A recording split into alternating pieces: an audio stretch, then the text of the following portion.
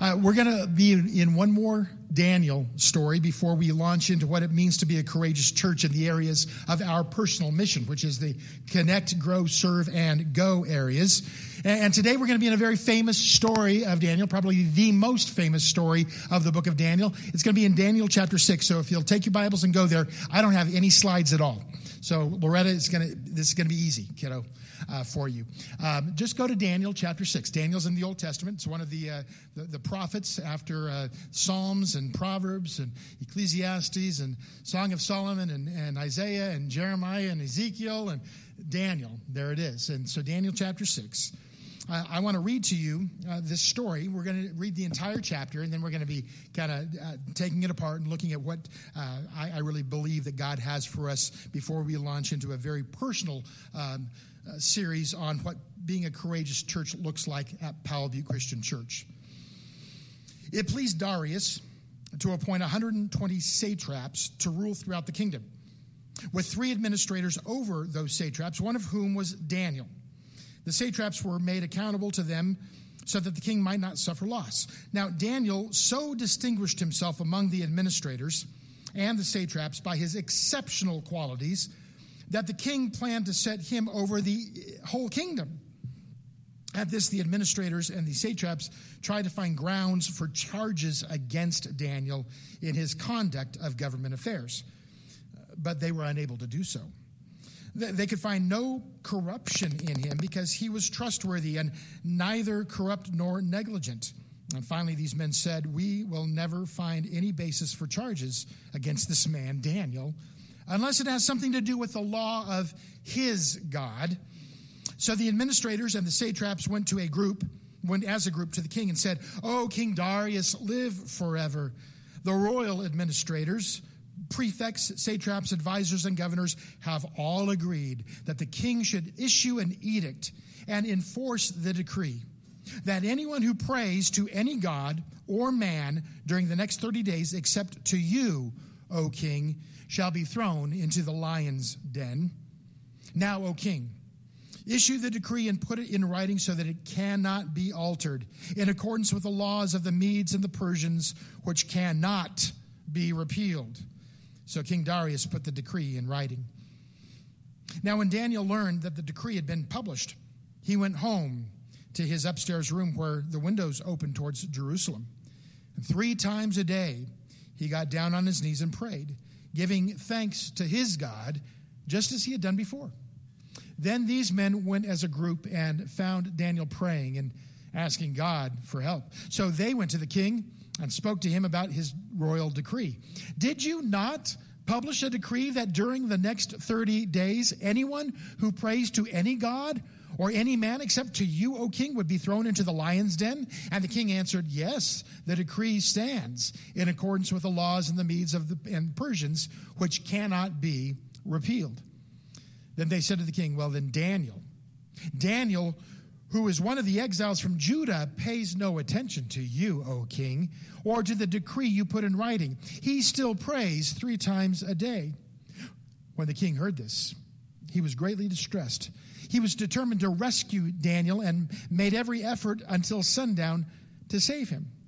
Then the men went as a group to the king and said to him, "Remember, O king, that according to the law of the Medes and Persians, no decree or edict that the king issues can be changed." So the king gave the order, and they brought Daniel and threw him into the lion's den.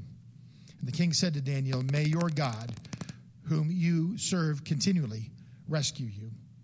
A stone was brought and placed over the mouth of the den, and the king sealed it with his own signet ring and with the rings of his nobles, so that Daniel's situation might not be changed.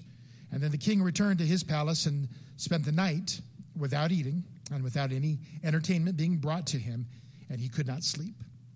At the first light of dawn, the king got up and hurried to the lion's den. When he came near the den, he called to Daniel in an anguished voice, "Daniel, servant of the living God, has your God, whom you serve continually, been able to rescue you from the lions?" And Daniel answered, "O king, live forever. My God sent his angel, and he shut the mouths of the lions.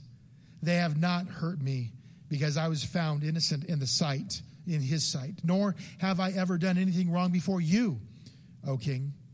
The king was overjoyed and gave orders to lift Daniel out of the den. And when Daniel was lifted from the den, no wound was found on him because he had trusted in his God. And at the king's command, the men who had falsely accused Daniel were then brought in and thrown into the lion's den, along with their wives and children. And before they reached the floor of the den, the lions overpowered them and crushed all of their bones. And then King Darius wrote to all the peoples, nations, and men of every language throughout the land, "May you prosper greatly. I issue now a decree that in every part of my kingdom, people must fear and reverence the God of Daniel, for he is the living God, and he endures forever. His kingdom will not be destroyed. His dominion will never end. He rescues and he saves. He performs signs and wonders in the heavens and on the earth. He has rescued Daniel from the power of the lions." So Daniel prospered during the reign of Darius and the reign of Cyrus the Persian. All right, so Nebuchadnezzar's gone. His successor Belshazzar, by the way, he's the one who saw the writing on the wall. God judged him, raised up the Persian emperor named Cyrus to overthrow the Babylonians. And then Darius the Mede was put in place to oversee the governance of Babylon. And Daniel once again impressed the governor, the government, with his wisdom, with his integrity, and he is lifted into this powerful position of high authority through the blessings of God. And then, as we read, not everybody's happy with that promotion. Jealous politicians conspire to get Daniel out of the way in just a sneaky of a way, is what you'd see in Washington, D.C. today. They don't like Daniel. They have come at Daniel every step of the way in this book. How do you respond when people come at you? Have you ever wished not so nice things on those who attack you? I think I told the story a long time ago, but heard a story about a husband and wife who had a really bad argument one day, and it went into the night, and they went to bed angry, and in the morning, they just weren't even talking to each other. But they both were getting ready to go to work, and so she was getting her dress on, and she went up to him, didn't even want to talk with him because he had been such a jerk, and but she needed her dress zipped up. So she needed his help, so she just walked over to him and turned her back and went, "Ugh!" And so he looked at the zipper, realized what she wanted him to do, so he took that zipper and went, zip, zip, zip, zip, zip, zip, zip, zip, zip, zip, zip, ha! And walked away. She was so hurt. She was so mad. She couldn't even think straight. She got to work, and work watched her and said, "You are not good to us today. You need to go back home." So reluctantly, she got back in her car, drove home. As she was turning the corner, she saw in the driveway of their house his car. He had not gone to work. She was a little mad about that. And as she parked in front of the curb there in front of the house, she saw he was actually there working on his car. His legs were out, she could see his legs. And he's working on the car. She goes, this is just ridiculous. But she saw her opportunity because his legs were right there. So she went up to him and she took his zipper and went zip, zip, zip, zip, zip, zip, zip, zip, zip, zip, ha! And walked back into the house where her husband was. Who then said, "Honey, did you see Pastor Bob out there? He's helping me with the car." Have you ever wished not so nice things on those who are not so nice to you? Daniel and his friends have clearly seen opposition while living in Babylon, and yet they're standing firm, and they're not striking back. Why aren't they striking back? I believe, again, that this is the confidence that they have in the justice of their God. You wonder, all these things are happening to Daniel and Hananiah and Mishael and Azariah, and you say, aren't you guys human?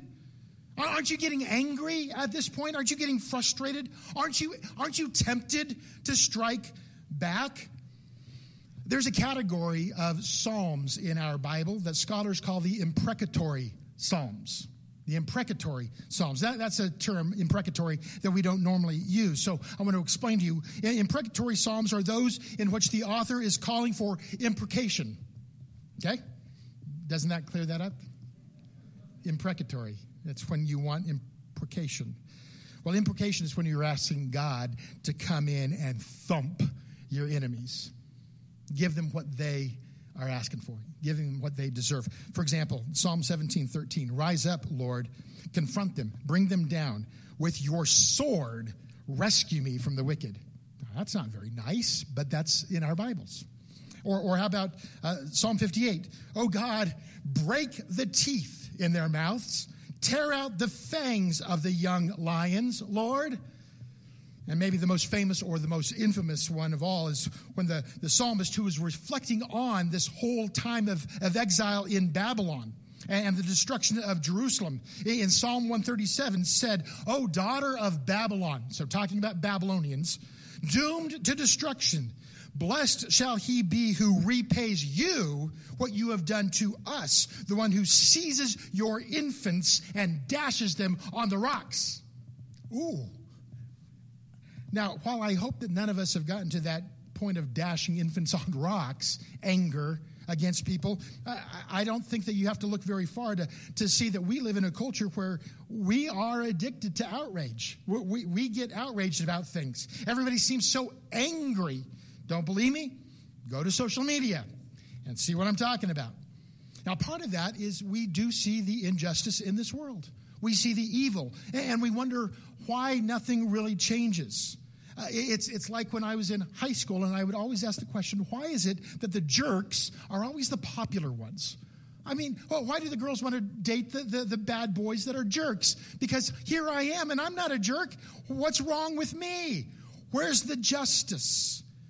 I can understand the imprecatory psalms, why they are there. I think God allows imprecatory psalms because he knows that it's okay to feel this way at times.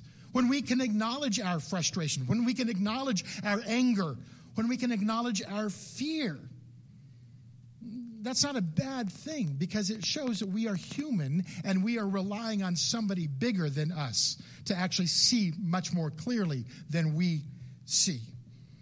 And so I can understand people wondering, how do we then stand up against the forces that seem so very wrong, so very scary in our culture today, in our country today? I know that we all know that God is in control, but at times those lions, they seem pretty frightening. In our whirlwind 2-week tour of colleges and national parks, which, by the way, 5 colleges, 8 national parks, 2,000 miles, 12 days. That's just dumb. It really is. Now, we had a great time. But now when we were at the Grand Tetons, in fact, Loretta, could you go back to my name slide? I want to show you. This is actually Lake Jenny, or Jenny Lake. That's Jenny Lake right there in the Grand Tetons. The Grand Tetons are right behind the lake right there. We were right there at that place right there. You can go back to the lion now. That's okay. When something happened, somebody who's in a kayak said something. Now, this is amazing because human nature is very odd to me. I grew up in California. We'd go to the coast a lot. We'd go to the beach a lot. And if somebody said, if you're on the beach and or if you're in the water and somebody goes, shark, what does everybody do? You run away from the shark, right? Well, when you're in the woods in Grand Teton and somebody yells bear, guess what? Everybody runs to the bear. There's a bear? Let's go get a picture. So we did. Allie, going to be a 17-year-old Allie, probably 95 pounds. She had her phone out, and she was probably 12, 14 feet away from this little bear cub. Got a great picture. Now, bear cubs are cute. But you know what happens if there's a bear cub? Who's around? Mama bear is probably up there, too. Now, we didn't get to see Mama bear, but on one of our college tours over at Northwest Nazarene in Nampa, as we were going through their science department, they had a couple taxidermy bears, like one polar bear that used to be a rug, and now that they've recreated him. Huge thing. And then even closer than the polar bear, we got right to a grizzly bear that had been stuffed. Those things are petrifyingly huge. Like his paw was bigger than my face. That was just like that is huge. I think oftentimes when we read the story about Daniel and the lion's den, we pass over the fact that Daniel is being tossed into a place where there was no escape, and what was waiting for him was waiting to tear him limb from limb. Lions are scary, folks. I mean, they look like they're lazy and stuff like that. The big ones, the males, they just kind of lumber around and just kind of boom. But those female lions, oh man, they'll jump at you. It's scary. It is scary what Daniel is facing. So when we pray these imprecatory prayers for God to come down and take care of our enemy, I understand that. I understand a desire for God to take care of those who want to throw us into the lions, those who want to throw us to the sharks, those who want us to encounter the bears that will just tear us limb from limb. Folks, what we are facing today as Christians in my lifetime is unprecedented. I don't want to get real political today, but I do want to begin to educate you on what critical race theory is all about. It started out as Marxism. Marx was a man who saw injustice economically between the oppressor and the oppressed. He thought that the workers of the world would unite, but they did not unite like how he wanted them to. Some of his followers were wondering why it never caught on. They thought, well, it may not just be an economic thing. It may be a cultural thing. And so it began to grow into a cultural thing where conflict theory, that's what they called it, that there's always an oppressor and always an oppressed. And that made its way into Frankfurt, Germany, and from Frankfurt, Germany, it made its way into the public institutions of America. And as we begin to teach this oppressive reality, you've got to have somebody that is the oppressor, and you've got to have somebody that's the oppressed in critical race theory. Do you know in America, or in the Western culture, but really in America, who they are saying is the oppressor now? The Christians. It has nothing to do with your race. It has nothing to do with your gender. It has everything to do with what you believe now. And so they look at Christians and say the root of all of our evil in our society comes from the church, comes from those who have faith in Jesus, comes from those who claim to be Christians. Do you see how perverted that is? How the truth has been twisted by Satan in a powerfully, overwhelmingly way? From the textbook that is now being taught to the teachers of the students who are going to be teachers. They said the significance, listen to this, the significance of Christianity in the United States and the challenges that Christianity poses for minority religions is a social justice issue that requires the kind of historical knowledge and structural cultural analysis that we use to understand other forms of oppression that stand in the way of social justice. Jesus came along to bring social justice. Jesus came along to throw off the oppression. That's what Christianity stands for. And now in our society, they're saying, no. You are an oppressor. You're just one of those other forms of oppression that stand in the way of social justice. They're saying Christianity is not just bad for our culture, it's bad for our world. And if you try to tell people the truth of what you believe, evangelism is now seen as harassment and an assault on somebody else's worldview. And how dare you do that? If you engage in telling people about your faith, which is what Jesus has commissioned us to do, by the way, you should be stopped. You should be punished. Those lions are out there, folks, and they are scary. They're scary. So you say, Lord, when will this end? Please come and bring justice. Now, the stories that we have seen in the book of Daniel, though, show us something that I think that is so important for us to understand, because we will be crying out for justice, and there will be times where we do stand for justice. People have been asking me, what do I do? What am I supposed to do? Well, get involved. Get involved. Make your stance clear. Don't be pushed around. Be involved in local government. Vote. Live your life the way that God has called you to live your life. Stand up for the things that are wrong. Absolutely, you should do that. But if I go back to Scott's message last week, when Hananiah, Mishael, and Azariah are thrown into the furnace for not conforming to the government, who's there with them? There was a fourth person in the fire, wasn't there? If we go back 2 weeks ago in the message that Steve brought us, the king had a dream and challenged his wise men to prove their spiritual acumen, to not just explain the meaning of the dream, but to tell him what the dream was. Something impossible he was asking of them. And yet a courageous church is not afraid to attempt the impossible, because we know that we have a God who can do the impossible. We can be confident in the power of God. I know that Steve really didn't get into the dream or what it meant a couple weeks ago, so I want to look at it real quick. Go back to Daniel chapter 2, and let's read just a few verses starting in verse 26. The king asked Daniel, also called Belshazzar, "Are you able to tell me what I saw in my dream? Are you able to interpret it?" And Daniel replied, "No wise man, no enchanter, no magician or diviner can explain to the king the mystery that he has asked about. But there is a God in heaven who reveals mysteries. He has shown King Nebuchadnezzar what will happen in days to come. Your dream and the vision that passed through your mind as you lay on your bed are these. As you were lying there, O king, your mind turned to things to come. And the revealer of mysteries showed you what is going to happen.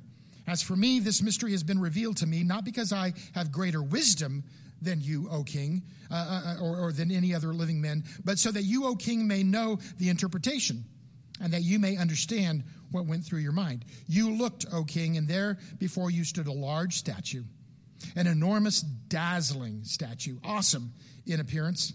The head of the statue was made of pure gold, its chest and arms of silver, its belly and thighs of bronze, its legs of iron, its feet partly of iron and partly baked clay. And while you were watching, a rock was cut out, but not by human hands. It struck the statue on its feet of iron and clay and smashed them. And then the iron and the clay and the bronze and the silver and the gold were broken to pieces at the same time and became like chaff on a threshing floor in the summer. The wind swept them away without leaving a trace, but the rock that struck the statue became a huge mountain and filled the whole earth. That's the dream.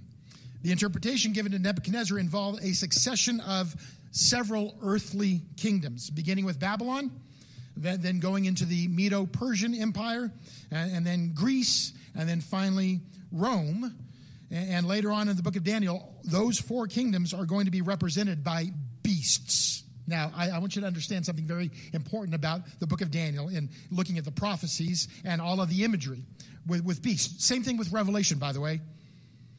In Genesis, when God creates man, something special happened. He created all of the animals, and then he creates man, and it says that he breathed the breath of life into man. And man became a living being. Doesn't say that about rhinos or pigs or dogs. Only man and woman. They became a living being. They were separated from the beastly kingdom because they had the image of God in them. God had given them a special creation. That's why, by the way, macroevolution, being taught that, is so damaging. Because they say that we're no different than the beasts. And the only thing that makes us different is the fact that we were able to use tools and technology, and that somehow expanded our brain. No, folks, that's not what separates us from the animals. Our relationship with God separates us from the animals. You give up that relationship with God, you become a beast. You become a dog. You just become somebody out there that just... You succumb to your own natural tendencies. That's what happens when you turn your back on God. What happens with Nebuchadnezzar? When he falls to pride and looks at his kingdom and says, "Oh, look what I've done." All of a sudden, God takes his spirit away from him, takes the God image away from him, and he lives like a beast for several years before he looks back up and acknowledges who God is. So these kingdoms, whether they're beasts or whether they are in the statue, they continue on and they oppose the work of God. And those who live only with the material world in our eyesight, with the material world in our hearts, it looks like those kingdoms are going to endure to the end, that they're going to win. But that's not how the dream ends, is it? No, all of a sudden there's this rock that gets hewn out of this mountain, and it comes down and it smashes the entire structure, and then begins to grow and grow and grow until it fills the earth as this gigantic mountain.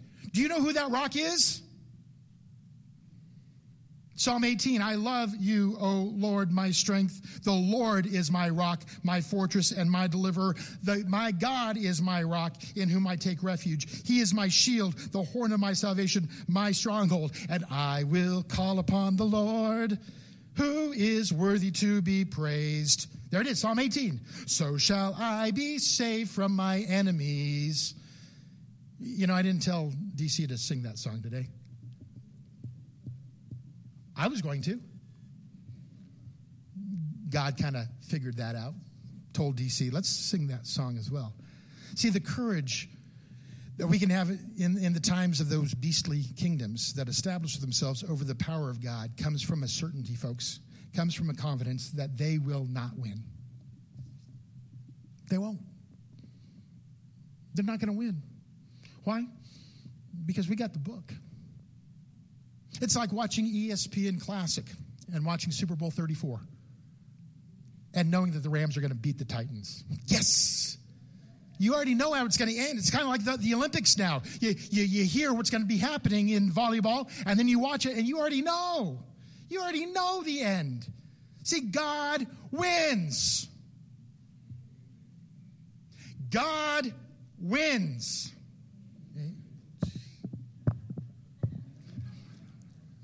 This is why we're in trouble. Because we really don't get excited about the fact that God wins. Or we don't really believe it. Your life should be resonating in amen, whether you're saying it or not. Because it might be a little awkward to say it, something out loud in church. God wins. Amen. Thank you. But folks, God wins will only make a difference to you if you stop living in the material mindset. And every day, every hour of every day, you actually connect with God. That's the only way that's going to make a difference. Today, I want to end by reading a portion of Psalm 37. Where we saw Psalm 137 about dashing the children on the rocks. But I want to actually go back to Psalm 37. So if you'll go kind of in the middle of your Bibles where Psalms is, Psalm 37. I love this psalm. It begins, do not fret because of evil men, or be envious of those who do wrong. For like the grass, they will soon wither. Like green plants, they will soon die away.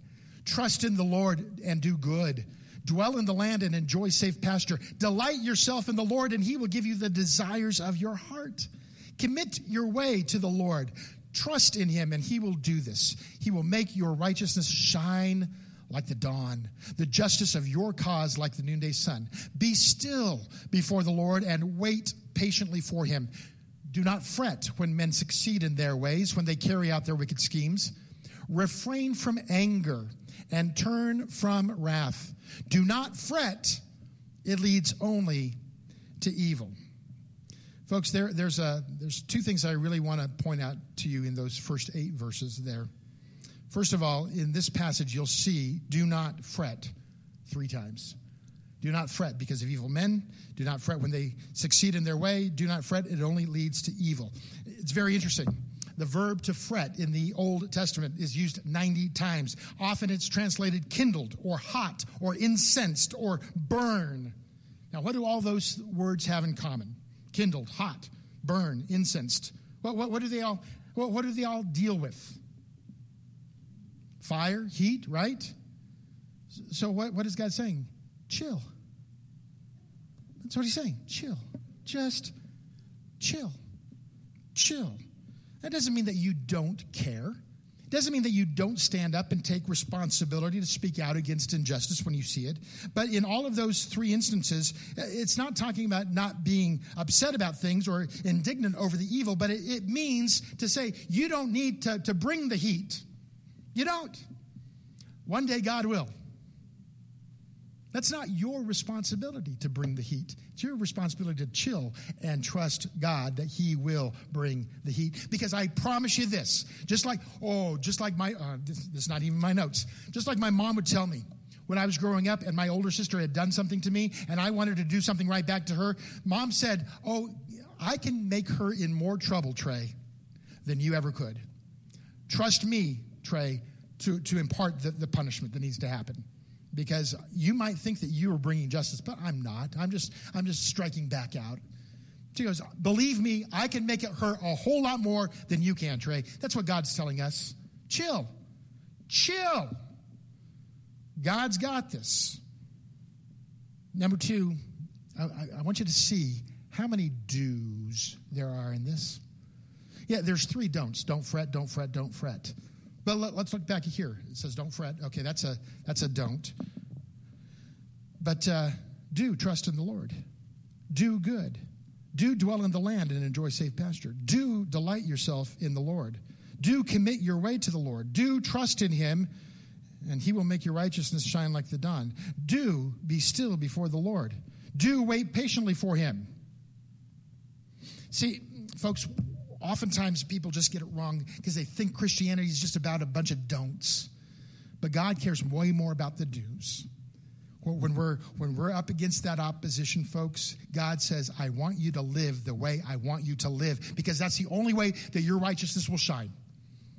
If we stoop down to the same level of ugliness that's coming at us, we will never make a difference, ever. But it's only when we trust in the Lord, when we commit our way to him, when we do good, when we dwell in the land, when we delight ourselves in him, when we wait before the Lord, be still before him, and wait patiently for him. That's when we're going to be making a difference in this world. As I believe it was the Christian comedian Mike Warnke back in the 70s said, "Listen, if you spend your time doing the do's, you're not going to have time to do the don'ts." Okay? If you commit yourself to doing the do's, the don'ts kind of take care of themselves, don't they? Daniel's too busy praying. Did you catch that? He's too busy praying to worry about what the enemies are up to.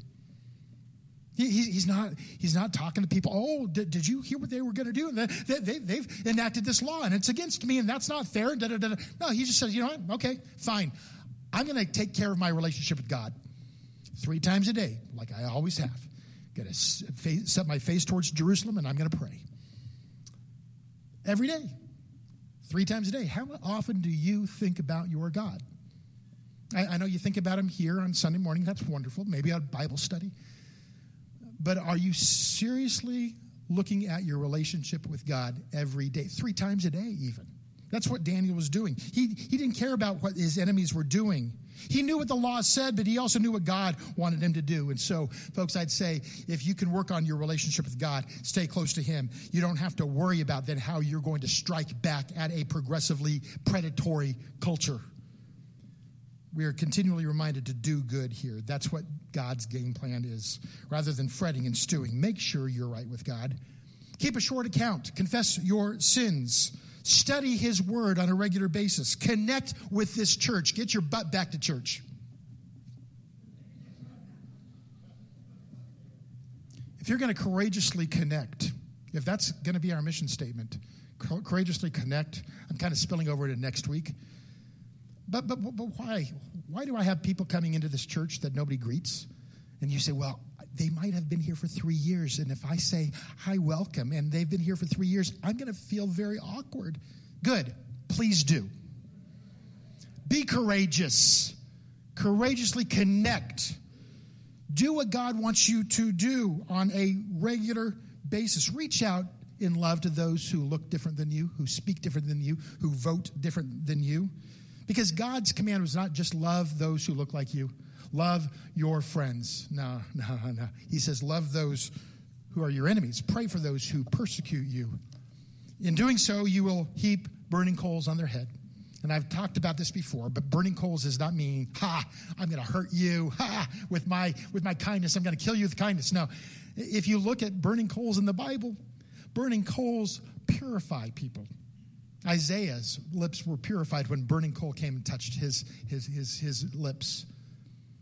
So I believe that when Paul says there in Romans, do good to those who do not do good to you, in that way you're putting burning coals on their head, you're actually giving them the best chance they ever will have to be purified. Okay? If you just come at them like they're coming at you, you're no different. Why should they even believe what you believe? There's lions out there, folks. There are lions out there. But Daniel had the confidence to face the lions because he was doing what God wanted him to do. He had a confidence that God wins. Amber, come on up. And everybody else that's going to be playing or singing. I got to run because we have no musicians for second service, and so I get to play the guitar out there. So be praying for me, please, that I can do that and then preach again and then preach again. I'm so glad to be back. I love you guys. I really missed you guys, and I'm excited to see now in the next 3 or 4 weeks what it's going to look like when we courageously connect, courageously grow, courageously serve, and courageously go.